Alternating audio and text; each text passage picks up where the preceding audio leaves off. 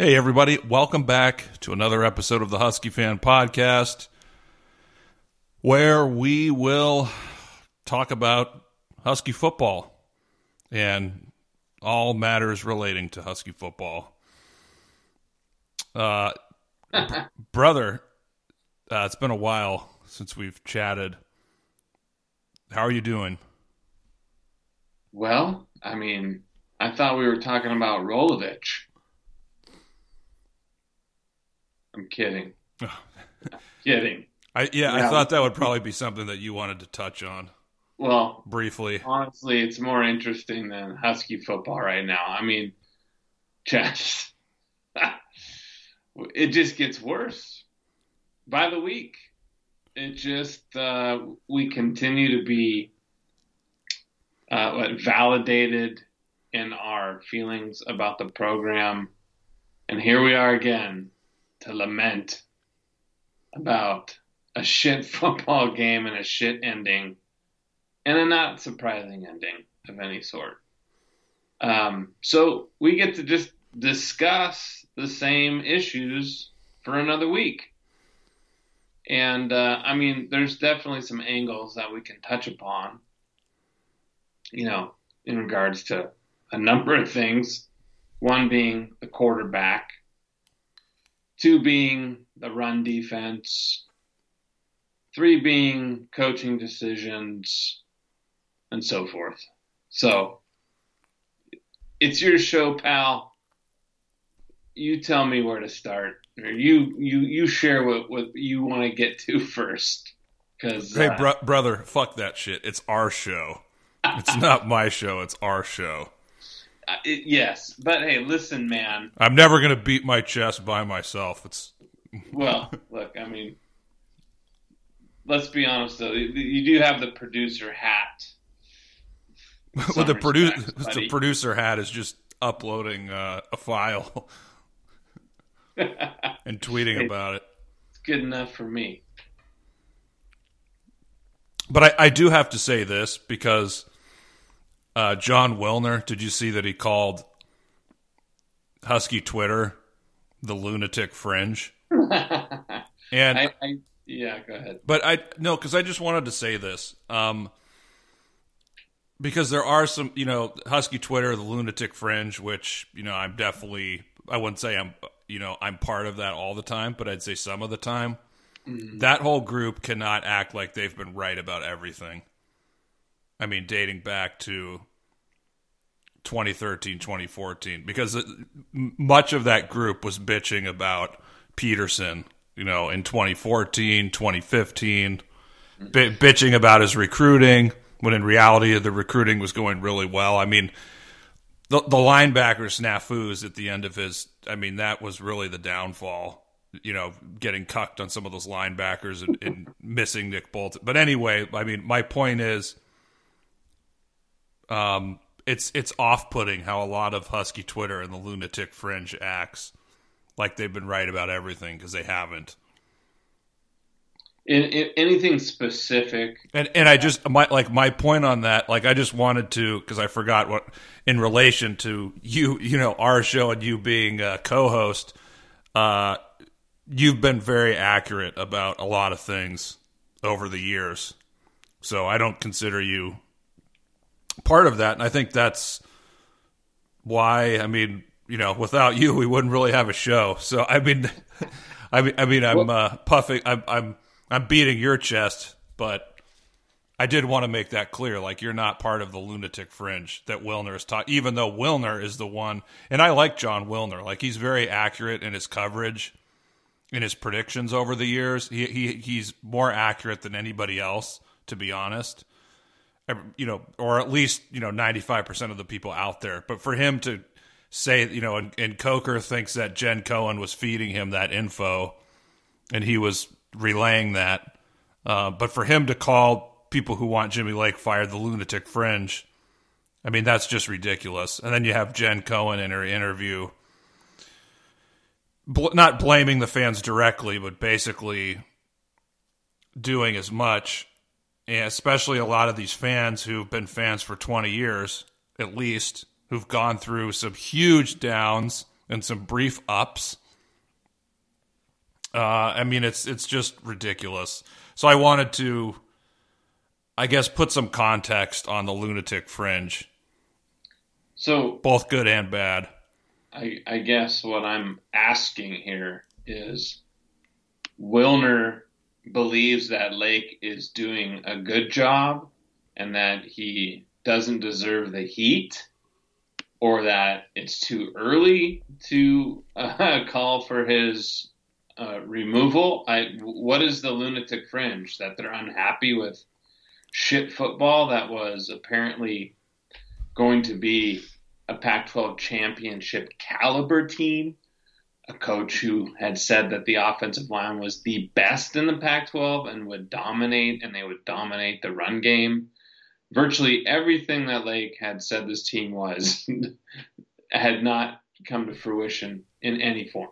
So what is Wilner so upset about that he is labeling people the lunatic fringe? What does he feel like Lake has done well or deserves no critique? I think he thinks it's too early, that it's entirely too early.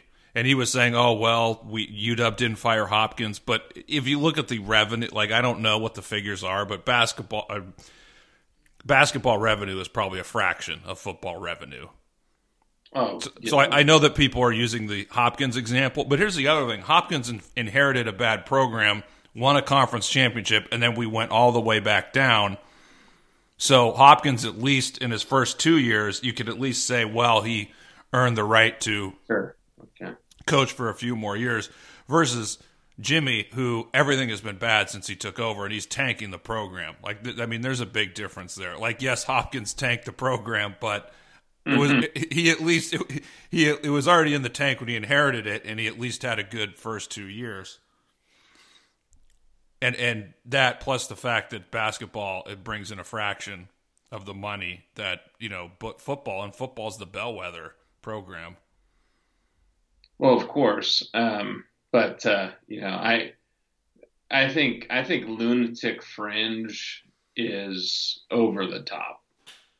I mean, Capel has wrote pretty, clearly that, there were a lot of factors where it was a question section and someone had talked about, first year coaches, Don James first year, prior coaches first season. And to his point, he was saying, like, look, I mean, the cupboard was packed, right? Apparently with talent, and the culture was understood. Lake had been with Peterson for 7 years.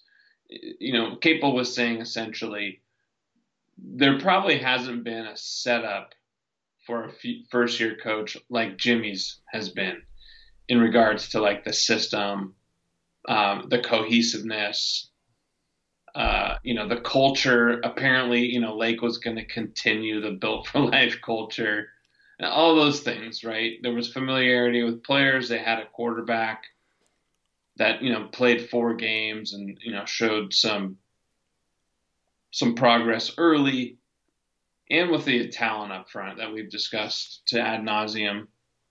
So, Lake, sure, maybe he does deserve some time. But what's really just disheartening is obviously losing to Montana, which is never a good way to start the year. And then all of the things that you talked about in the offseason just being completely invisible, just not even seen anywhere in the field of any sort. And this whole idea that Brock had brought up just recently on Twitter about the defensive philosophy right now. He can't understand what they're doing defensively. And, Chess, we talk about the prowess of the secondary and the talent they apparently have. They don't trust these guys. Like, they're not helping the run game in any way with the safeties. So it's just mind-blowing. Yeah, maybe Jimmy is just he still thinks he's a DB coach, and he's trying to get his corners drafted in the first round. I mean, at the expense of the program, I mean, holy shit. I mean, that's what it looks like because they haven't changed the defense, but it's really the whole thing is a spectacular failure. And putting it lightly. Just a couple things. Okay. The defensive philosophy, you touched on that. The offensive philosophy, wanting to be, a heavy run team, power run team, whatever, and the stats opening the season. I mean, the stats last year where those, yes, you're able to run against Oregon State and Arizona, but Utah, Stanford, you basically get shut out in the first half of those games, and you have to resort to passing aggressively to come back. And then this year, after the first several games, like you're the only team, at one point you're the only team in the nation without a 20-yard run. And you look at the talent at wide receiver, plus Cade Otton. I mean, that's the strength of the team.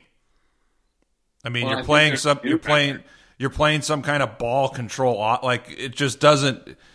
The offense and defensive philosophies are completely wrong. And I don't want to act like I'm some kind of football expert, but it's clear given the talent on the team and just given what has transpired, that's the right conclusion, that the macro philosophies they don't even fit the personnel of the team. Like it's totally ridiculous. And I mean, how well do they even know their personnel? Because it took them a while to figure out that Kamari Pleasant was by far the best running back. Yeah. Jimmy, do you know that he has the highest yards per carry amongst running backs in the league? I did not know that, but that does not surprise me. Now, his number of carries is really not. I mean, if you look at the running backs, he has 40% or half as many carries as a lot of these guys. So I'm sure as he gets more carries, his average will probably come down a little bit at least. But nevertheless, I mean, that's still an interesting statistic. You look at how Kamari Pleasant has been playing, and he's one of the few guys who's gotten better. I mean, he's playing hard. Same thing with McGrew, 6-year seniors. Shout out to those guys. They care. But, I mean, how well do they... I mean, they had Kamari Pleasant as the number 4 back coming into the season, and he's clearly the best back. Like it's not even close. And I'm not saying I wasn't wrong because I was completely wrong about that. But there's no consequences when I'm completely wrong. But there is when you're a coach and you're completely wrong, and you have your best running back is 4th on the depth chart. It's so hard to understand. When we watch Pleasant just in the last few weeks, I mean, it feels like he's on the verge of breaking a run almost every time he touches the ball. And the fact that he got no run against lowly Montana, I mean, we've already talked about it. They win that game with McGrew and Pleasant running the ball.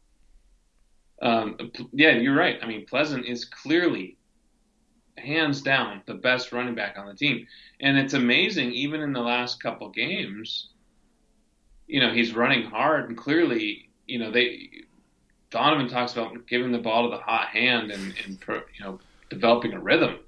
I mean, it's clear that Pleasant is like he's chunking yards on almost every time he touches the ball.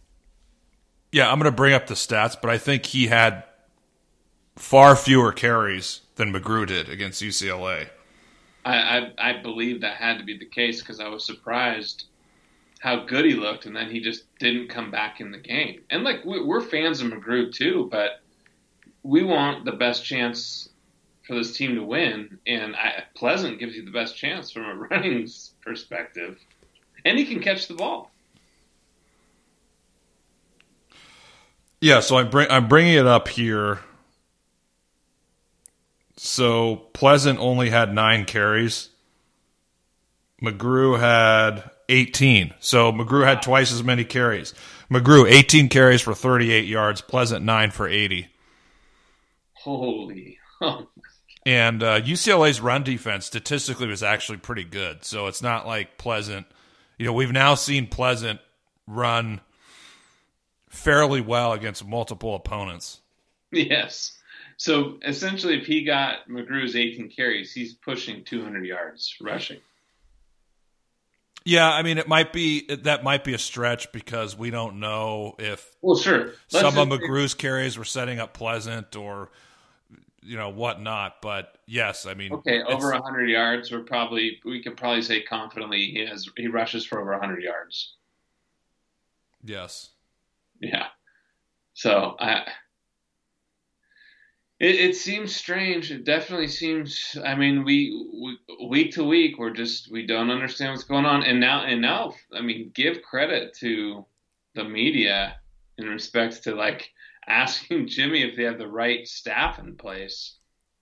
Of course, like if you answer that question, is seriously, unless the coach is really, really stupid, are they going to give you a soundbite from a question like that? Like, kudos for asking it, but you will never get a response that you want, right? That will allow you to give a headline article, right? Because all it counts now is clickbait. So kudos to them at least asking the question. The quarterback question's been brought up, and Lake has just squashed that idea. So it appears that we are going to see Dylan Morris the rest of the year. And we don't know if that's because they want Sam to redshirt or he's not ready or he's not as advertised. Yeah, I lost my train of thought. I was thinking, so do we even know that the best quarterback is playing? I mean, given what's happened at the running back position and just giving the complete mismanagement of the entire program, I mean, are we sure that the best quarterback is playing? Now, I know there's some people on Twitter who are saying, inside sources or whatever, they're saying Sam's going to play this Friday. Who knows? I'm not really sure. They play this Friday. Now, Kim Grinolds was posting, he posts his thoughts from the weekend, and he was blaming Jimmy a lot on the quarterback situation. And he is a somewhat of a mouthpiece or a fluffer for Jen Cohen. So when he starts criticizing the coaches, that that's also coming from the top, the very top. And yeah, he was saying it's time for Sam to play. And he was also pointing out in the spring that Morris and O'Brien were pretty close. So in the last couple weeks, I've been thinking, why not play O'Brien? Yeah, I was thinking, let's play O'Brien. Now, at this point, I agree with Danny O'Neill. Him and Capel, they do a really good job on their podcast. And he was basically saying, you got to play Sam now to, prevent these wide receivers from transferring. Because that's a big fear. And you know what? They might transfer anyway, even if Sam plays the rest of the year. I mean, Romo Dunze, his dad's got his highlights up on YouTube. Some reporter, I don't know who it was, they asked Romo Dunze if he was happy to be here. I mean, if you're happy to be here, you don't get asked that question. Yeah, I mean, Odunze doesn't need his footage on YouTube. Like, I'm sure there's plenty of programs that are aware. Yeah, but you look at the body language of some of the receivers, it's just not. I mean, Terrell Bynum, I've looked at some Twitter profiles of guys on the team, and it's very limited Husky stuff on there. Oof. So, yeah. So if anyone in the football office is aware of what's going on, you have to play for the future now. You got to get Sam. And the thing about I think the red shirt for Sam, that is more give him time to bulk up and get ready for the physicality of the new level. Him redshirting is not, we got to preserve him so we can have him as a fifth-year senior. Yeah, of course. It's a physical age thing, and he didn't really have a senior season in high school. Right. So, I mean, at this point, are we that pathetic of a program that we can't find another quarterback to replace Sam in the next 3 years? Yeah. Well, they're going to have to make a sell job, right? I mean, some of this is recruiting highly regarded quarterbacks is there's a timing element in it as well, right? I mean, look at the quarterback room that Pete had that just fell apart. I mean, they had Yankoff, Sermon, Browning was still in the program, correct? There was one other guy, if I recall.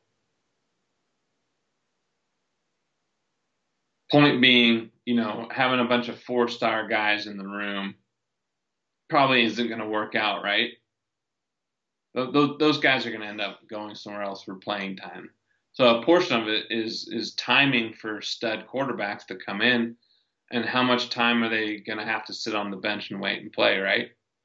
So there's some element to that, and it's hard to predict, who's going to be available, who has interest in the program. But you would think that you could recruit a highly regarded player if the opportunity is available and there's some talent there. But clearly, I mean, on the West Coast, they're going to get highly recruited by other Pac-12 schools. There's tons of ammo against this program right now.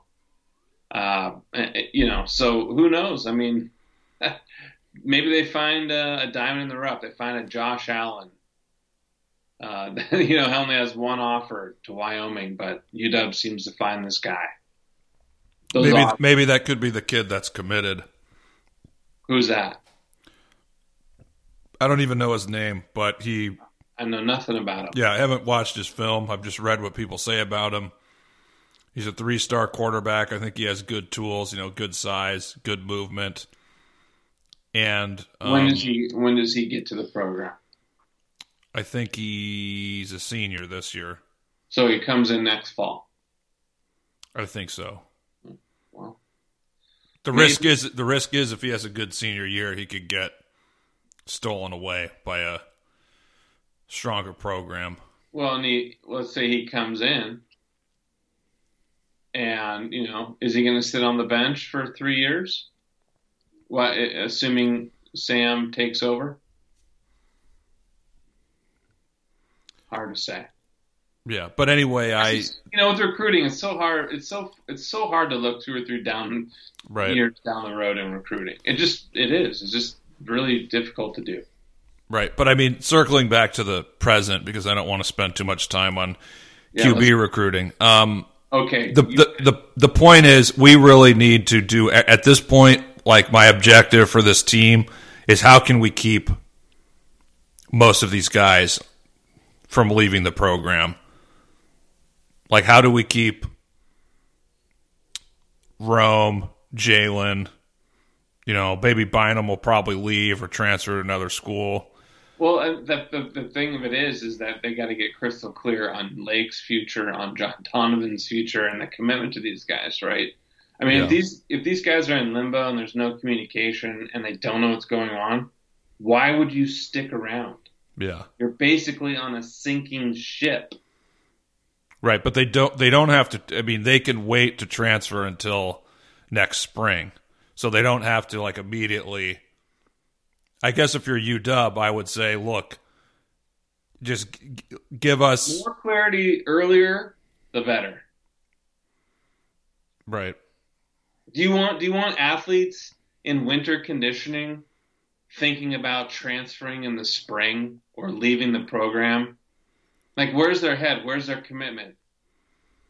It's just, you have to get some foundational control within this program. And it appears like it's a staff in complete confusion. They don't appear to know what they're doing. Their in-game management hasn't been great. Jimmy's he's completely on the sideline. Yeah. He's so bad. He's completely in over his head. Yeah, that's I mean, that's just the truth. And you know what? I like Jimmy Lake personally, and that doesn't. I know you do. And I just, we don't have to get emotional or protect people. Yeah, it's like we said last time. That most coaches, there's a lot of good, great assistant coaches out there that don't make good head coach. I mean, Gilby is a great example. Amazing career for us as an assistant coach. This. We covered I know. this. But it's just, yeah. No, you're right about the clarity. I'm really worried that we're looking at the third collapse of this program in the last 20 years. Well, I mean, there's a ton of heat. I mean, it doesn't feel like anyone's protecting the program, and Softy has been that guy to protect the program. I mean, I keep going back to the Tyrone situation because, I mean, he sunk with the ship on that one. He called the firing like way too late in the game. Like it was already clear, right? I mean, it was bad. Do you remember when Dave Samick had that's Dogman himself? Didn't he write an article like the day before or the day after he? Yeah, it was total puff piece, total joke. Like, yeah, that was so bad. Okay, let's go back to. I thought Tyrone should have been fired in 2006 after the suddenly senior thing, and then we should have hired Dennis Erickson. Well, that could have been the case. It could have. Where was Dennis at the time? I think he was at Idaho, and then after that year, he went to Arizona State. Yeah. Okay. And they had a good year or two with him, I think. Yeah, I mean, I don't know if Erickson has been. He wouldn't have been a long-term hire. It's just right. Yeah. It's just not in his DNA. But that shows you how smart I was then. I mean, that's 14 years ago. You don't want to talk about quarterback recruiting. You want to talk about coaches we could have hired 14. Okay, let's go back even further. This will be a quick segment because I tweeted about this. I'm thinking of these are the most consequential decisions in UW football history. I'm talking about negatives. Not we have to go back pretty far if we're talking about positives. But most consequential negatives in history. So there's two things, and I want you to tell me which one you think is number one. So the obvious is not fighting the Pac-9 on the sanctions in 1993. Mm-hmm. Taking the 2-year instead of the 1-year deal. Yeah. And the other one is not hiring Gary Pinkel in 1999. And I do want to mention Gary Pinkel, if you look at what he did at Missouri. Yeah. Andrew, metric superiority guy at PDog 206, in his database of hundreds and hundreds of coaches, Gary Pinkel is in the 92nd percentile. I mean, Don James is probably – so Nick Saban's 100. I have to ask him what Don James is. I'm assuming he's probably like a 96 or a 97. But Gary Pinkel was a damn good coach, and we hired – I think a lot of Barbara Hedges, the AD. I think most people she was getting guidance from told her to hire Pinkel, but she hired Neuheisel. But anyway, those are the two. So I'm curious what you think was more consequential for the history of UW football. Well, if I recall, Don James was going to stay if they only got the 1-year bowl ban, correct? Correct. How old was he? 60. He would have coached at least another 5 years. I think it has to be the 2-year bowl ban.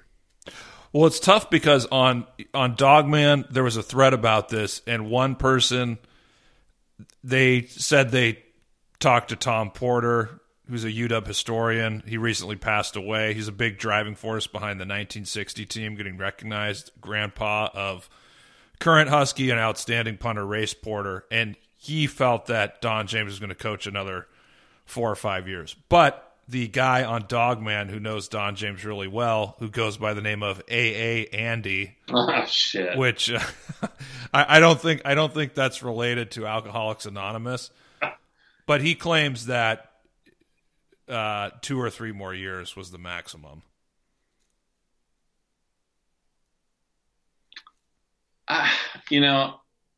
What makes it difficult is that Neuheisel did provide that Rose Bowl year, which was an amazing football year. I mean, that was there was so much. That was a pretty spectacular season. that season had everything that you could imagine, right? I mean, they played above their talent ability. They had incredible wins. They had the brutal Oregon loss.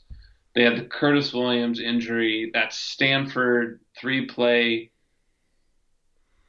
game-winning touchdown by Justin Robbins. Obviously, playing Purdue, kicking the shit out of the Cougs that year. I think it was 54-3 or 51-3. 51-3, yeah.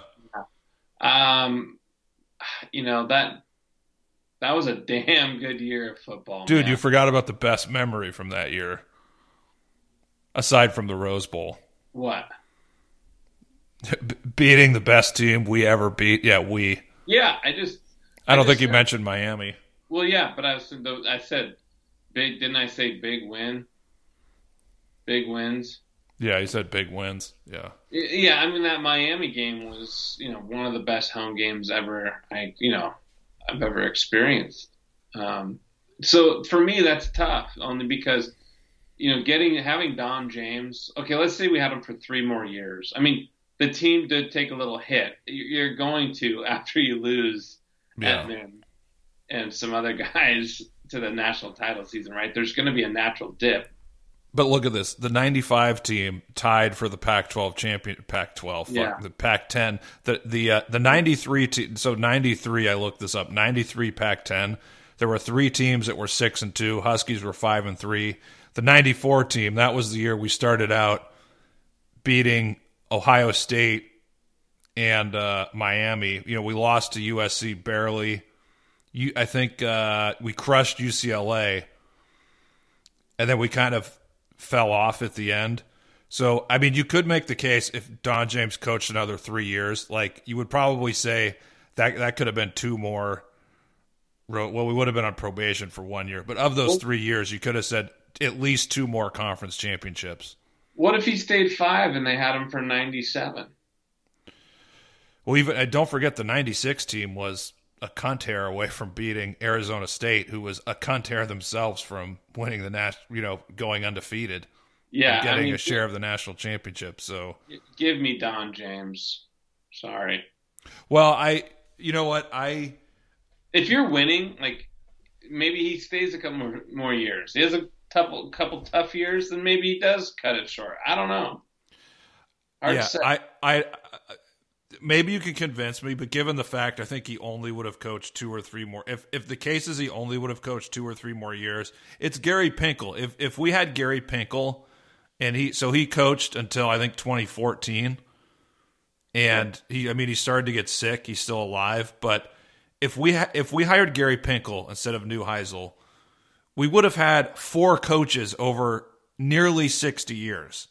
Yeah. And there wouldn't have been, no downturn. Like our brand, our prestige would have reverted back to Don James, the way it was during most of that era. And, we wouldn't have lost like a whole generation of fans. So look at it this way, though. Let me before you continue, just let me stop you a second. One, anything that AA Andy tells you, I'm not. I think the guy's full of shit. Secondly,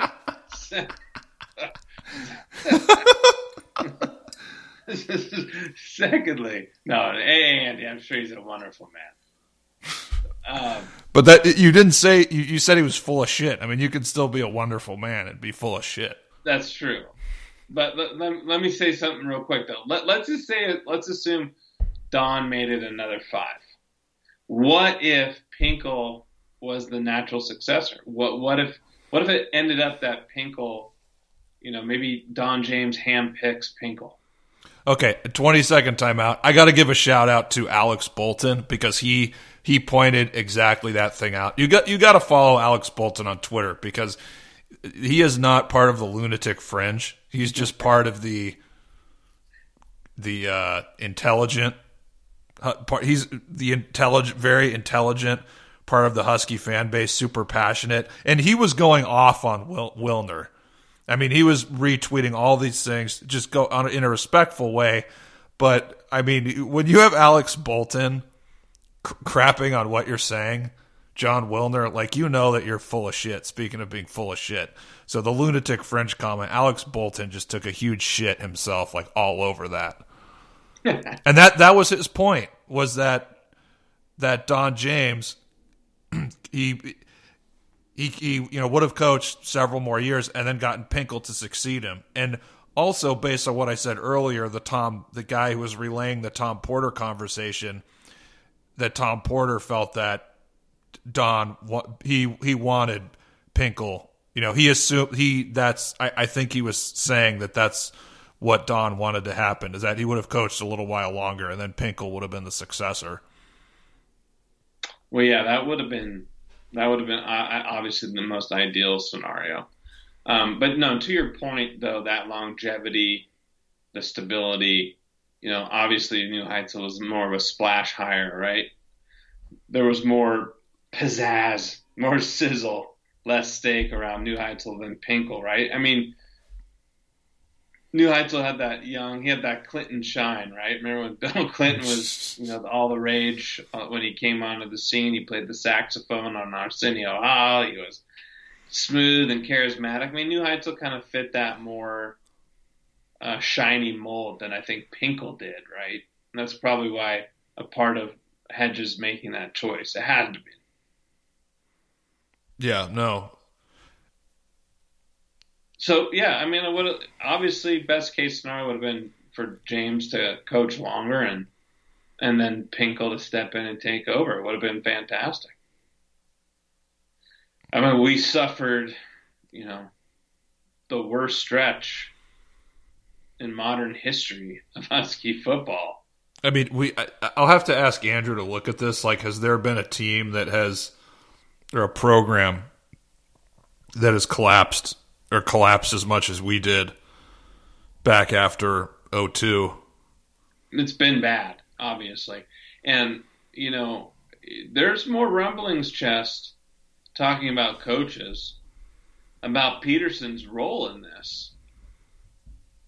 And you kind of were touching on it. You didn't deep dive, but the fact that, he recruited these guys in the program, the commitment he made to these players, the disarray that is clearly the case with the program. Like, for a guy that talks about character and being built for life and all that nonsense, he might have to take a look in the mirror about what he left behind and what he said publicly and where this program is right now. I mean, I just know, well, let me say this. I think I texted you this, and I kind of tweeted this because it was a little provocative, but I'll tell you what Jen Cohen is going to do at the end of this season. This is my prediction, is she's going to ask Peterson to come back and say, look, the job is yours if you want it next year. Hopefully she's going to ask him to come back, and if Peterson says no, then what's going to happen is Jimmy will be back with new coordinators probably. And the reason is Cohen doesn't have the gravitas to collect all the buyout money. Well, I mean, I guess you'd still have to get you'd still have to do that if Peterson comes back to some degree. But she doesn't have the gravitas to do all that, fire, interview all these, people and hire the new coach. And I just don't think that she can pull all that off. And I mean, Tequila seems to think she's not long for the job, that she's probably going to quit or retire at some point. And I tend to agree with that because I think she knows that she's in over her head. I mean, we pointed this in, not to go off on a tangent, but I mean, she was a bad hire from day one, and it's not her fault. She shouldn't have been hired. It's the fault of the people who didn't do any due diligence and found someone who's qualified. If they put you in a job where you're going to make way more money and it's a higher step up, of course you're going to take the fucking job. And maybe you'll milk it for a few years. But she was a bad hire from day one, so I kind of get annoyed when people are like, well, yeah, she made all these shitty hires, which is true. I made the same point, but she was a bad hire, not because she made all these bad hires herself. It was because from day one, it was pretty obvious that she wasn't the best and most qualified candidate. Well, her resume didn't fit the job. She didn't have the background. She didn't have the experience to be put in that role. Right. You remember that article about how they I mean, we've talked about this before, but the credit that she was given for the Peterson hire. I mean, it's. I even think Softy even stood by that story. The 2018, after the 2018 Pac-12 championship game, the honks were giving her credit. Oh yeah, and Jen Cohen. Yeah, I mean, she played a big role in getting Chris Peterson here. It's just like, who believes that? Seriously, like who buys that bullshit? Why would you even? Why would in the world would you even support that that position? It doesn't even make any sense to me whatsoever. Anyone believing that she was integral in the hiring of Chris Peterson, I mean, you're deranged. Remember, we didn't hire Peterson; he hired himself. Yeah, I mean, exactly. I mean, this is not complicated. Hey, here's my agent's phone number. You can shoot him an email. You know, here you go. Work out the details. I'll see you on Sunday. Yeah. So circling back to Peterson, I mean, those are Cohen's best options here. I mean, she's obviously trying to get Peterson to come back as the easy thing to do. So that's basically. Apparently, he's around the program. If you read the Athletic article, he's tanned, rested, and ready. He's even helping out on some of the NIL stuff with the coach. Yeah. But you know what? He hasn't been there. He hasn't really had contact with Jimmy Lake, it sounds like, so he's been far enough away from football, you know, where I think that's the right play, right? Unless Lake reached out to him, that's a different deal. But correct. You know, but yeah. Given that there's some people seem to think Jimmy has a bit of an ego. Who thinks such a thing? the lunatic fringe. Oh, those lunatic fringe. Oh, terrible. But, yeah, I think if you read that Athletic article, yeah, it is interesting how much Pete is still around the Athletic pro. It sounds like he's a quasi athletic director, basically. Yeah, I mean, look at that again, and people that listen to the pod on a consistent basis, if any, will note us talking about, you know, Peterson running the program and Cohen's, you know, that when they were announcing that he was leaving, you could see the terror, the fear, the unknown, and you know, it was stated that he was the anchor for that department. And, you know, it's clear the influence that he had of all those people in executive leadership or whatever, the upper echelon leadership of the athletic program, you know, really leaned in on Peterson. There was a lot of, you know, he had a lot on his plate. And clearly, you know, maybe he didn't anticipate that beyond football, there was going to be all these other people looking for his guidance and his, you know, his opinions or thoughts on what they should do and how things should be done. I mean, it was clear that Cohen, you know, relied on him in many ways beyond being the head football coach. Yes. So, you know, and then he's got to manage everything with football, and he's got to manage all the social media bullshit, and he's got to manage, you know, this apparent large ego of Jimmy's. Who knows what that relationship was inside? We would never know. But we knew Peterson wasn't into brashness and things of that nature, and I'm sure there were some things that irked him. But, to go back, you originally brought him up. It's going to be very interesting if he feels at all responsible for most of these kids he recruited, and they're not getting the experience that they were sold on by Peterson. Totally. And I don't know about you, but if that were me, I don't know all the factors he's dealing with, but that would weigh on me to some degree. Well, you think you're going to play for a coach who's highly regarded, right? He's going to be a Hall of Famer. I mean, he's got a track record. He's got this Built for Life program that, they sell real hard to the parents. There was a lot. I'm sure, they have a whole package that they pitch and lay out to these kids. And, on the other flip side, kids have to go into this understanding that it's a volatile business. The coaches could change at any time, but they're probably, I don't think anyone really thought that Peterson was going to retire. And I seriously doubt he was pitching these kids that, I'm kind of on the fence. The Rose Bowl sucked. I didn't enjoy it at all. I had that $100 steak. I shit it out like an hour later. The whole thing sucked.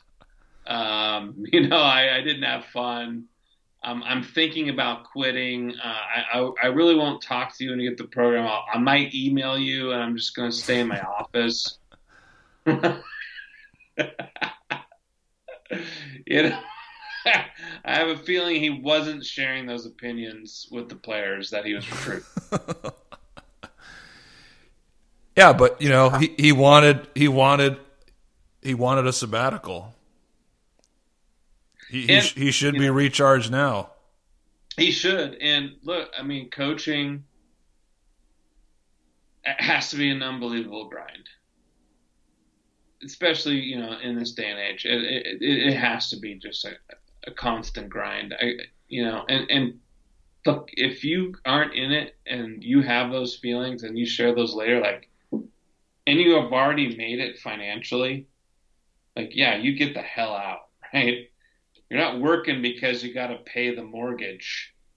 The mortgage is paid and then some. It's time to get out, especially if you go through that Rose Bowl experience and you weren't looking forward to it at all. That has to let you know that, it's your time to bow out. Yeah, but I guess we'll find out how much of it is just bowing out temporarily. If you look at a lot of great coaches, well, at least I think of, Urban Meyer and Bill Parcells. They jumped around quite a bit, both of them. So maybe that. I think you could. Ed Orgeron's available. I'm kidding. If we're talking, okay, so the reason. I like the idea of Pete coming back for a couple reasons. One, I think you could prevent a roster outflow to the transfer portal. I think you could hold on to you could hold on to the majority of the guys you need to hold on to, and it would reinfuse the program with optimism. Secondly, what's my second? Who are you going to hire? Who's going to be a better hire than Peterson? Truly. Yeah, I forgot what my second reason was. Well, yeah, we'll get to it. You'll think about it. But is Washington a highly desirable job like it once was? It's not the same job. Well, I think... Look, but Peterson also thought he could win a national championship at Washington, and that was one reason why he wanted to come here. He thought he had that opportunity at Washington, and he still does. Yeah, he still could. But who are you going to hire better than Peterson? Well, I think the second reason would be like we were talking about weeks ago. If he came back, we're going to see the 2016 Pete, not the 2019 Pete. Right. Yeah, that's what you would see. Yeah, he'd come in with the with the enthusiasm and the outlook to do it. But let me ask you this real quick: if Urban Meyer said, "I want to coach at Washington," would you want him? Fuck yeah, absolutely. Yeah, I would too. Do I care what he does on his personal time? Just win, baby. Because I think there's a, if you look at, let's say there's three options. Jimmy comes back next year, Peterson comes back, or you hire somebody else. Two of those three options, you're going to be in rebuilding mode to some degree. Yeah. Like, we don't want Sam Heward to be the next Jake Locker, where he's going to be fucking trying to get the team to 7-6 every year. Like, we don't want that. That's not what Sam wants either, I'm sure. Yeah, and I think now, as far as the candidates who we could potentially hire, and because you're talking about the job, it's clear that, and I think, the quality of the job, it does change year to year, based on where the program is trending, the competitors and all that. And we are in a, because Oregon has a lot of momentum. They have long-term momentum now. USC is going to make a good hire. There's too many good coaches available. They're not going to fuck it up. And, Chip at UCLA, he's, I know some people are saying he's on the hot seat, but, he's done fairly well. Dude, UCLA is a shit program. I just don't think why would you fire Chip? You don't. It would be stupid. But, I just think, I agree with you. It's not, because some people are saying, we could hire the Cincinnati coach. Like, that's no way. That guy's going to it's USC or, we don't have. Here are some guys I think we might be able to get. The two that I've looked at. Charlie Weiss. Bob Simmons. Joking. Charlie Weiss wanted to coach at Washington. You remember that? Yeah, he did. No, and I thought he would be a good hire. Like, I was telling people about that. Yeah. So, he went to Notre Dame instead. Yeah. So, the Boston College coach, Jeff Hafley, is that his name? I don't know. Coker and a lot of people are pretty high on him. He looks good. And then the Fresno State coach, he looks really interesting. Yeah, sure, he does. He was when Fresno State was good a couple years ago, he was the offensive coordinator. Yeah. And then they tanked after that season when he was the offensive coordinator. He went to Indiana. Can he bring Hainer with him? Is he going to bring Hainer? Jeez. And previously, he coached at a really small school, but he was killing it before that. So I think those are. You remember Urban Meyer was killing it at Utah, and then before that, he was killing it at Bowling Green. Yeah. I mean, those are the guys you want, right? They're killing it at any level, and they're taking like a lesser program, and they're taking better programs. Exactly. Why they're beating them. Yeah, I mean that's what That's what you look for. That's what Don James was. Right. No, you're exactly right. No more fucking coordinators without head coaching experience. Yeah, fuck that. No, dude. Let's stop with the on the job training. Yeah, where have we heard this? Jimmy needs more time to learn how to be a coach. Oh man. No, and like John Wilner is saying, he needs to do better with his his next coordinator hires. Like, dude, you're 2 years too late. Okay. Yeah. I mean, like, he should hire really strong coordinators. That's what Wilner was saying. Like, buddy, it's too fucking late. 2 years too late. You don't get it when you fuck it up this bad. You don't get another shot. No, you don't. And to the listeners, Chess and I supported Lake being the guy, and we were excited. I was dooging. I thought it was going to be great. You can tell me I'm an idiot because I am. You'd be right. I supported it.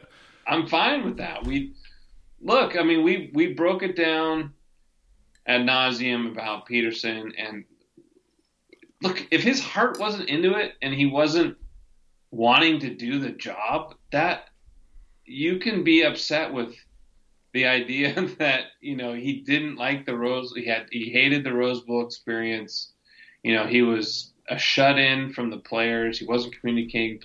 Like, that's an easy critique, and that's what we've always done, regardless of the status or the history of the coach. Like, we're calling it out in real time. And, if Pete's not into it, that's an issue. And we had this sense of Jimmy in respects to, the level of attention he was getting elsewhere. Obviously, the success he was having at Washington defensively, the energy that he brought to the sideline in that position. It is like a completely different individual in all facets, and how he speaks to the media, how he acts on the sideline, what he says in respect to what we see on the field. I mean, truly, if you think through all of those things, do you have another scenario that has been so strange and bizarre and completely 180 that you can even think of? But Chess, remember him on the sideline as the defensive coordinator? The dude was animated all of the time. And now he just stands there like a statue, deer in the headlights as the head coach. He doesn't. He uses cliches with the media, and some of his answers are so bad. It's like, what are you thinking? No, it's truly mind blowing what we've witnessed. Yeah.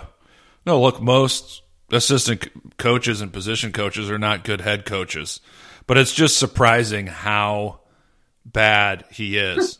And you know what? You're right. We're right. It reflects poorly on Peterson because he clearly wasn't even close to being ready for this. No. And he said,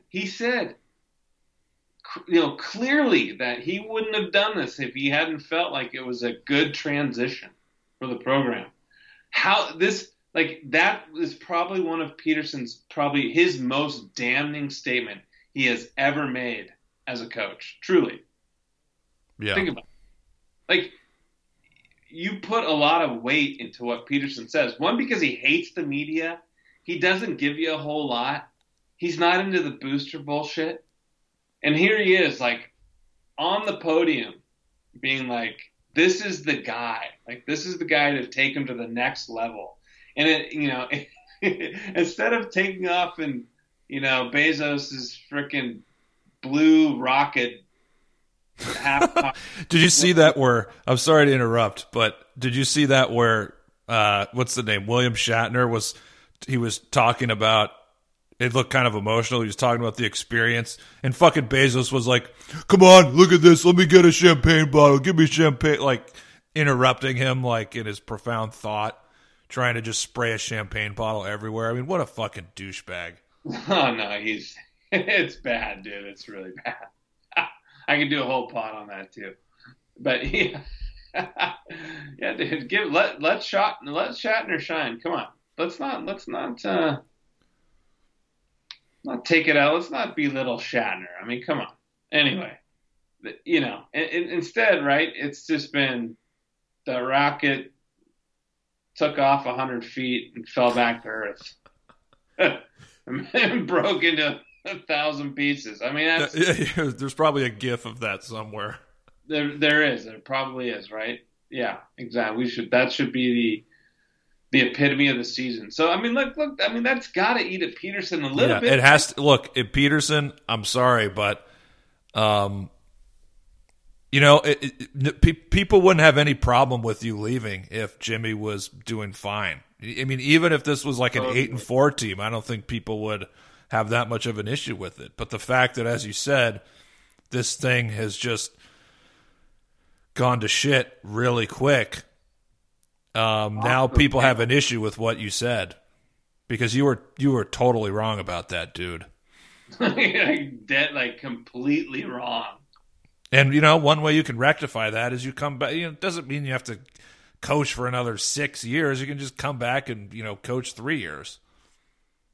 Well, I prefer 6. I mean, yeah, me too. What is he, 56, 57? Right in there? Now, if he takes another, that's the other thing. What if he took, would it look even worse if he took another job? No. I mean, I think. I would think it looks worse if he took another job and Jimmy just, ended up getting fired and all his players transferred out. Yeah, yeah, I think. Well, did he ever rule out coaching again though?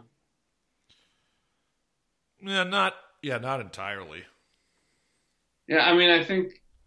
But how often? I guess they're like Bill Snyder at Kansas State. How many times did he come back? Like 2 or 3 times? Yeah, I'll have to see I think it was like a 3-year. He came back after 3 years, I think. There's been like that scenario doesn't happen a lot, but there are obviously Mike cases. Riley came back to Oregon State. Yeah, that's true. It's not unheard of, but it's not common. But yeah, I think it'd be, maybe I'd put some more weight on it depending on the program he went to. Like, what if he went back to Boise State? I don't know how I'd react to that. What if he went to USC? If he went to USC, some of our players would be hitting the portal and ending up at USC. Yeah. Right. Yeah. Yeah, no, I think if he took another job, I'd want to see where, and then I'd want to see, some of the questions that he got. I'd be curious if he'd get any, if Capel would pipe in, any reporter could come in, right? Ask questions. It would be interesting to see if he got some uncomfortable questions. But don't you think it's interesting that he's doing TV this season? Usually a lot of coaches, they leave a job, they do TV, and then they go back. And then there was that CBS reporter who said, "I'm told he wants back in." Yeah, right now I remember. And I don't.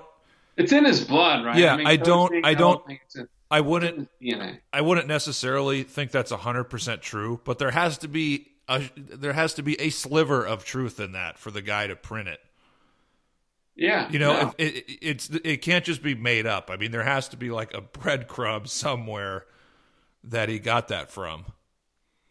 Yeah, no, I agree. And so look, Jen Cohen, you got to put on your big girl pants and make this happen.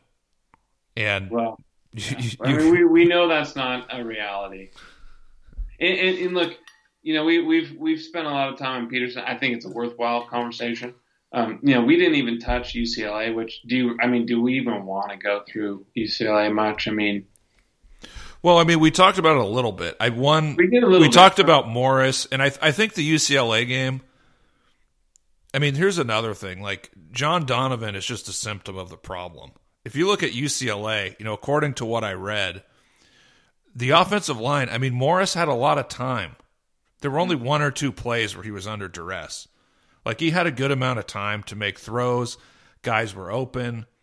So if this team had a good quarterback, things would look completely different. I don't think we would have pitchforks in the direction of John Donovan. We might, because the offense, Lake's philosophy is fucktarded, but yeah, it's hard to say. But I just think we haven't had good quarterback play. That makes everything difficult. It does. And I think defensively, like, where is Dom Hampton? Like, why is he not playing? We have this guy, he's killing people on special teams. He's a 6'2", 220-pound safety. He's physical. Are you telling me like Asa Turner is better than Dom Hampton? There's no way. What the hell is going? Why is he not playing when you can't defend the run? Yeah, I think we could use. Let him go in there and hit somebody. Yeah, just let him blow someone up. That's the other thing. It's like, yeah, do we want to break down like series or plays? Like, I don't, because it's things like that. It's the personnel decisions around like Pleasant only getting 9 carries. A guy who apparently is the best blocker and can catch the ball and has been running unbelievably every time he touches the ball, pretty much. Those are the things that are just crazy. What is going on with Dylan Morris? Why isn't Cade Otton more involved? It's like, defensively with linebacker, they're just hamstrung at linebacker. They just don't have anywhere to go. It's just you have Eddie and you have a bunch of Jags. Yeah, I mean, you have to recruit your way out of it. And look at the linebacker recruiting. Like, how many years have we spent about talking about that? Bob Gregory should have been fired years ago. Years. And can I point out, I don't want to get too big into this, but the Savell Smalls worship that took place for so many years, I think the trouble for Smalls is that he's a tweener. I don't know that he has the size on the edge or the quickness, but he's an awkward body style for a linebacker. He doesn't have the lateral movement ability. He's definitely was not a 5-star recruit. And I'm concerned, is he not developing because of the coaching, or is it that he was overhyped? I think one thing with the Smalls expectations are going to have to come down. I'm not seeing the guy that we anticipate. Yeah, I mean, it's going to take him some time based on what you said. But he's either going to have to figure out, I don't know if his frame allows him to bulk up and move inside. I just don't know that. He can't play if you want to play that buck position, he can't be a buck. He doesn't have the lateral speed. That's what you're saying. He doesn't have the lateral speed. He's a little awkward in his size. Well, I mean, he's going to have to work. He's going to have to work on it. I mean, look at ZTF. He didn't bust out until they're built differently, man. His third year. I mean, ZTF, man, he's just long and lean and nasty. I know, but and I know Tryon has a great body too, but I know that maybe Savell's ceiling now is not as high as those guys. Yeah. But he's still a really talented guy, and if you look at those other guys, they didn't really start to. I mean, remember Tryon in 2019? I mean, that was his third season. I mean, he only started to flash. I mean, Savell, you had one fake. He hasn't even played. How many games has he been on the team for? 8 or 9 or 10? I mean, he hasn't. So I mean, even if he didn't start making plays until the middle of the 23 season, I mean that doesn't mean he's a bust. It's just, we forget. It's unfortunate. He's a 5-star. He's not. But same thing with Heward. We'll see. Unfortunately, it's not like we got Trevor Lawrence and who's the other 5-star? I forget. They had the wide receiver that was really good. Mecca? Well, yeah, him too. But that's a good point. There's one other personnel thing I wanted to touch on. With ZTF, great that he came back. He only played 10 snaps. Here's my thing with ZTF. Just do whatever you can to get him on the team next year. Okay, this year is fucked already. Let's just hope that we can get him to come back. That's all I care about. Well, I think I read, though, he was only, how many snaps did he, but he had 4 QB pressures. 10 snaps, but he had 4 QB pressures. So, I mean, if the film, that's one thing. If you limit his snaps, maybe he doesn't have the film yet for the NFL to be to grade him. And they recommend he stays. I mean, that's your greatest hope. But if he gets an NFL grade and is has the potential to be drafted in the first 3 or 4 rounds, why are you going to stick around? Yeah, I mean, first 3 or 4, because you could get way more money. You could play yourself into the first or second round. You could. The other issue, though, that you're dealing with is that he did have that Achilles injury. Yeah, that's true. But losing Kwiatkowski, obviously, that sucks. But I know some people have lumped in Rip Rowan with the other coaches. I mean, Rip Rowan was a guy who got promoted, and the guys on the team speak really, really highly of him. Yeah, you've said that. So yeah, I just when I see guys who are lumping in Rowan with some of the other coaches like Gregory, I mean, come on, that's not fair. I think what you could point out though, Jess, is that you know Jimmy like elevated GA's, hired a running back coordinator, was probably making like 200 and some thousand at Jacksonville. Like, hey, do you want to come to Washington, make like 4 times more? Keeping Gregory. It's just like when you like I see your point too, but then it's like, well, Jimmy just elevated a couple GA guys, some guy that was like a film analyst, and then you bring on this joker of a coordinator, and you keep Gregory and you elevate Gregory to the defensive coordinator. It's like when you look at the body of decisions, you're just like, what the fuck? I know it looks shitty in the context, but I mean Peterson. Sure, Peterson would have probably made the same move on Rip Rowan. Well, that I think that's a fair point to make. But it's like what Uncle Race always says: it's the head coach. Yeah, that's true. that's right. That's true. And look, if you're an outsider and you're an avid fan, or you maybe you keep up on things and you look at, you just have you dabble your toe, right? You're not deep into the shit, and you see the hires as a whole, and it's not working out. You're like, well, why in the hell did he promote that guy? Why didn't he go get some up and comer in a programmer? You know what I'm saying?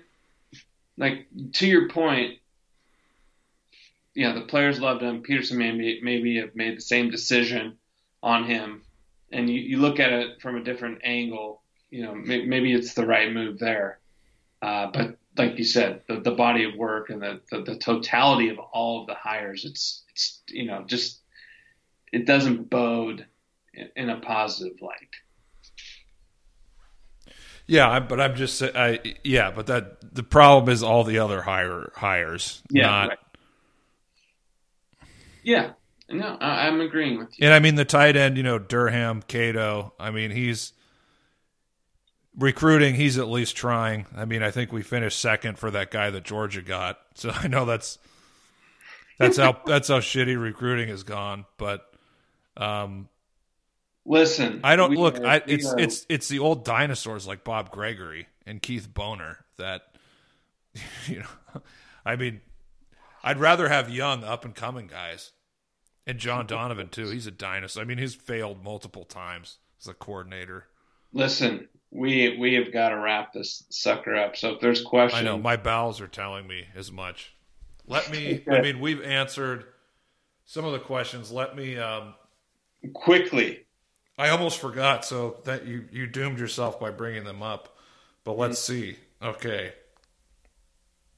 Well, you would have mentioned it. Yeah. Yeah. Let's just do it fast. Thoughts on Jen Cohen calling fans who are critical casual fans when the school can't afford to lose any more fans? Yeah, that's a really bad look. Terrible. But what can they say? She knows that this ship is sinking. To blame it, the fan comment just I don't get it. I mean, you can't blame the coaches or the players, so who's next? The fans. Okay, 2-part. Thoughts it took coaching staff 10 games to imply, as Will Harris did, that they are going to start bringing safety into the box for run support. So Will Harris allegedly said, yeah, we're going to start doing that. Also, does Donovan know he won't be back next year, either directly from Lake or indirectly? Say that one again? Does Donovan already know he won't be back next year, either directly from Lake or indirectly?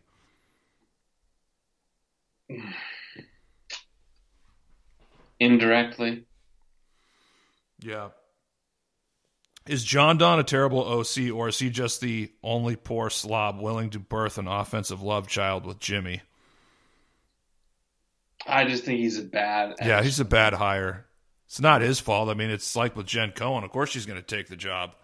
And you could also throw in Jimmy Lake as well. Huge pay raise. Of course he's going to take the job, even though he knows he's probably in over his head. That's a common theme with highly paid positions at UW. They just put people in there who are in over their head. Yeah, it's truly bizarre. Is it true that Sam Heward is starting Friday for us? So I don't know. I haven't heard anything. I mean, if you take Lake's comment, he said they're far, far away from ever considering a quarterback change. Obviously, is he going to give you much insight publicly? Probably not. But he made a pretty solid statement in that they're nowhere near that thought process. This would be a game to get him. Yeah, of course. Sure. Okay, what do you guys make of Jen Cohen hiring a young Oregon alum and current Duck fan to run NIL? I think she's a social media type. I don't know if it's NIL. She's been around. Isn't it that same chick she's been here for a few years? It's a new one. She's she worked for the Warriors. She went to Oregon. She worked for the Pac-12, I think. I mean, shit. It's like coaches. I mean, there's been coaches that coached at Oregon and coached at UW, and I don't know.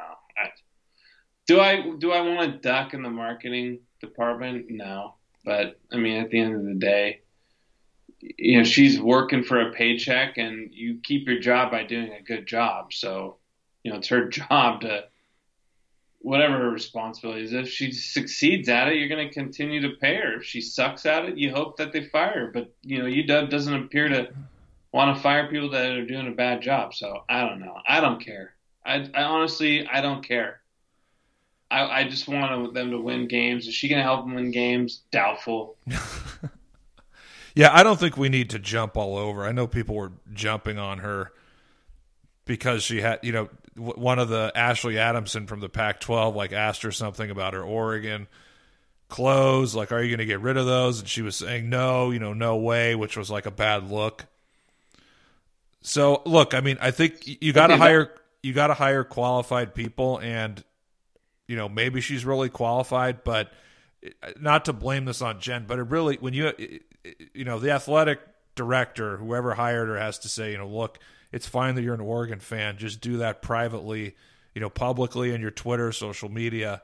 You're now a Washington fan. That's your job. That is completely fine by me.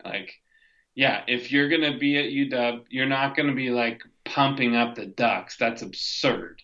And if someone asks you, are you going to burn your Duck clothes? I'm a Husky.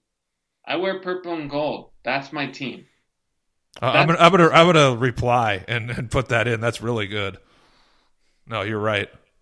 Yeah, I mean that's the answer that you state publicly. Now, if your friends or your family are gonna text you and be like, yeah, what the fuck? You say, look, this is my job. Of course I'm gonna root for the Ducks. I mean, but yeah, publicly, I wear purple and gold. This is my team. That is the proper response. Yeah, she sounds. I take back everything. The girl sounds like a total moron to me. If you're just gonna defend your Ducks, no, you say I'm purple and gold, baby. Yeah, you think Jim Mora was? Jeez. When Jim Mora was coaching UCLA, I mean, do you think he would tell people he's a Husky fan? Oh my God. Yeah, exactly. Yeah, great point. Right. No, use your brain. Don't be so stupid. Don't be dumb. Of course, okay, now she opens herself up for criticism because that's just a dumb thing to say. You represent your employer now, especially if it's in marketing, and you're speaking to a reporter. Was this on TV? No, it was on Twitter. It was a tweet. It was a tweet. Okay. I like how you're getting fired up. Continue. Yeah, I'm fired up now because, don't be a dumbass. God. She's probably making pretty good money, too. Yeah. Okay, yeah. This girl sounds like a total dunce. Did she go to Oregon? She went to Oregon, clearly. What do you need? You know what's interesting is how, I'm not an academic snob or elitist, but all the hires in the UW AD, they're all from schools that are inferior to Washington. Yeah, Oregon, what is Oregon will take anybody, right? Their admissions standards are extremely low. And not the least of that is the athletic director herself, who went to a party school.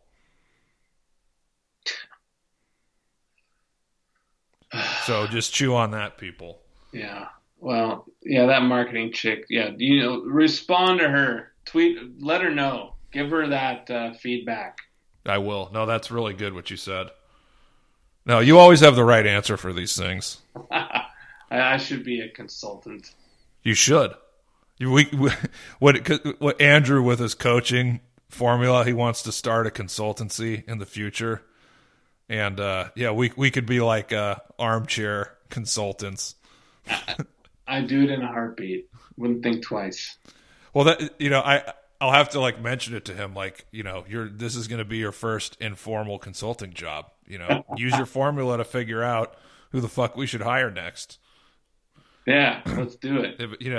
And you could include Peterson too in the numbers.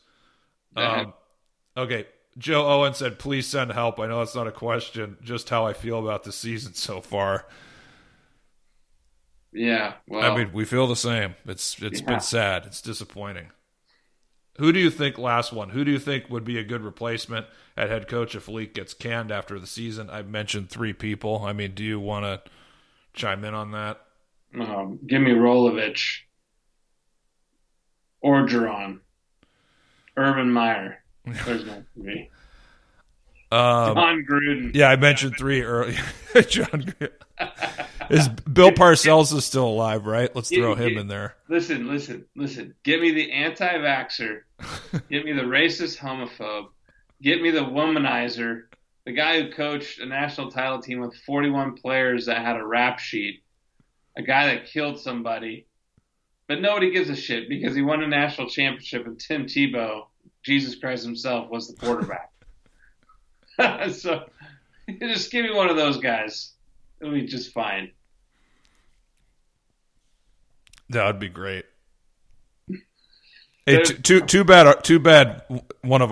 Too bad Jimmy Lake wasn't an anti-vaxxer. Yeah, right. I mean, yeah, he'd be gone. We wouldn't have to worry about it.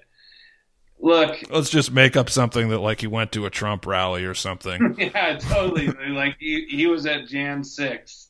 They got him. Let's Photoshop him into a Photoshop him with like he's climbing up the side of the Capitol. He's smashing out a window.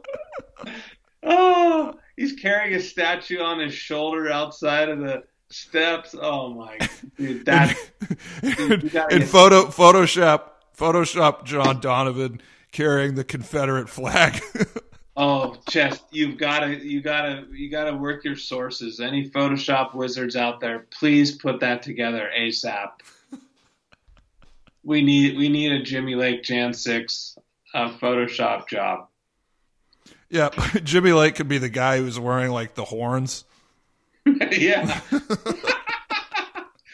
Yeah, the QAnon horn man.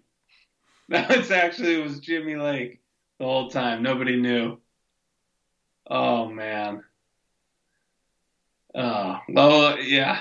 There's some idea. Those are joking aside, like to me, and I think you would agree, the number one candidate for the gig is Chris Peterson. I mean, that's just that's the foregone conclusion here. I mean, I think it's the right play. I just don't think you're going to get that caliber of a coach.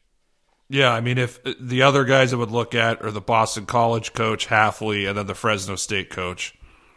Yeah, and there's no guarantees those guys pan out. Remember PJ Fleck being all this shit, and he got well, he's got the row the boat thing. I mean, we're a rowing school, so yeah. I mean, Fleck. I'm not taking Fleck, but there was a lot of hype around Fleck for a while. Yeah, you got to look at people who've had multiple successes. I mean, it's like Colin Cowherd is saying Mel Tucker for the LSU job. I mean, Mel Tucker's been a coach for 2.5 years. Yeah. Yes, Michigan State's undefeated. They haven't beaten anybody any good. Like they're probably going to end up 8-4 or 9-4. It's just guy has one good run, and people just jizz all over him and put him on all these coaching lists. Yeah, let's pump the brakes on Mel Tucker. I mean, the Fresno State guy, he was really good at a really small school. He was good as an offensive coordinator at Fresno State, and now he's doing a really good job as a head coach. So if you're looking at a guy at a lower school, I mean, that's a guy who's been successful multiple times like that, and not just somebody who, they had one good season. Yeah, I think you have a strong case for that guy, but the odds of us getting him probably slim. Just the reality. Okay, well, before we close here, Jimbo, let's do predictions for Arizona. It doesn't even matter. Would it be better in the long run if we lost? Look, dude, I hate to say this, and I don't want to spend a lot. I mean, don't take this wrong. I'm not rooting for a loss, but a win doesn't really do anything either, right? Like, okay, you beat the worst team in the Pac-12, or you beat them. You are expected to beat them because they're so bad. Like this game is just. There's so much more consequences for a loss. But is there? That's the other thing. Is there really? I mean, what more does this leadership team need to see out of Jimmy to know this isn't the right guy? I mean, well, sure, I think if the game, okay, fine. I think if they know the coaches quit, I think if they can see that the players have quit on the coaches. Yeah, that's a big problem. Which, here's the thing with Arizona. Like, they're really bad. I know they have, not only are they bad, they have lots of injuries. Like, they're down to I think their third or maybe even fourth quarterback. And if you look at, this is a team that, what is our kryptonite? It's teams that can run. If you look at, I'm looking at the Pac-12 rushing stats. In average yards per carry, we're 11th. Guess who is 12th? Arizona. They only have one rushing touchdown this year. Oof. If you look at the other, I'll move up the rankings. They have one. We have 9. Here's some other schools: 8, 7, 7, 7, 8, 16, 16, 22, 11, 18. So I mean, Arizona is they're like 2008 Wazoo level or 2012 Colorado level bad. So they're really, at this point, they're really in dire straits. So, I mean, I think that leads to a Washington victory, let's say like 26-16. We're favored by 18. So you think they're going to score 16? Yeah, I think they'll score 16 points. I do. Yeah, I think Washington wins a game, but it's like, are you excited about the game? Like, there's I don't have a lot of excitement about watching the game, and I hate being in that place for Husky football. I always look forward to the games, but I just don't. I'm not very excited about this matchup, to be frankly honest with you. Yeah, they're only averaging 14 points per game. Yeah, I think they squeeze out 16 on us. That's what I think. Yeah, no, I'm mildly excited just because it's a Husky game. I'm just, the things we talked about, those are going to move the needle for the program. Do you know what you're going to see, Chess? You're going to be, why isn't Pleasant getting more carries? How come our linebackers can't tackle anybody? Why can't Dylan Morris hit a deep ball? I'm just saying, all you're going to see is everything we've been talking about. Why isn't Dom Hampton playing safety? Okay, yeah, it's like you're looking for the breakout player, and you're telling me that this Arizona team is Coug 08 bad or Colorado 2012 bad, and you're telling me like, okay, we see some big plays, we see some semblance of an offense. It's like, okay, they're playing the worst team in the Pac-12. Yeah, not only are they the worst team, but they have huge injuries. I'm not trying to shit all over Arizona, but it's like they're bad. Plus, they're like playing backups because they've had so many guys get hurt. Well, that you should expect a blowout. I mean, Colorado's really bad, and Colorado beat them 34-0. Well, So Okay. Well, do you want me to change my score? 26-10. so we're not going to cover. Fuck. I mean, seems like with UW and Vegas, we are terrible. This is going to be one of the games we score more than 17 points. I'll tell you that much. Well, I'm confident in that. All right. Like I said, I'll change it to 26-10. Washington wins. I'm going to go with 34-10 that we will cover. Great. I'm not betting on it, so I don't give a shit. I've got you fired up. Just get a win. Just fucking, I guess, win the game and be like, we beat Arizona. We're awesome. We're on our way up. Jimmy be like, well, mission accomplished. We scored over 30 points. We got our first 50-yard play of the year. You got to start somewhere. I think UW's like one of the only programs in the country now that doesn't have a 50-yard play on offense. I can look that up if you want this thing to drag on. I really don't, but if you want, you can look it up. Yeah, it'll take me too much time. Yeah, just, save I'll take your word for it. Yeah. All right, any final words, brother, before I stop recording? I'm sorry about the recording mishap last week, guys. I hope it doesn't happen on this one. We're at an hour, almost an hour and 40, so please just end it. All right.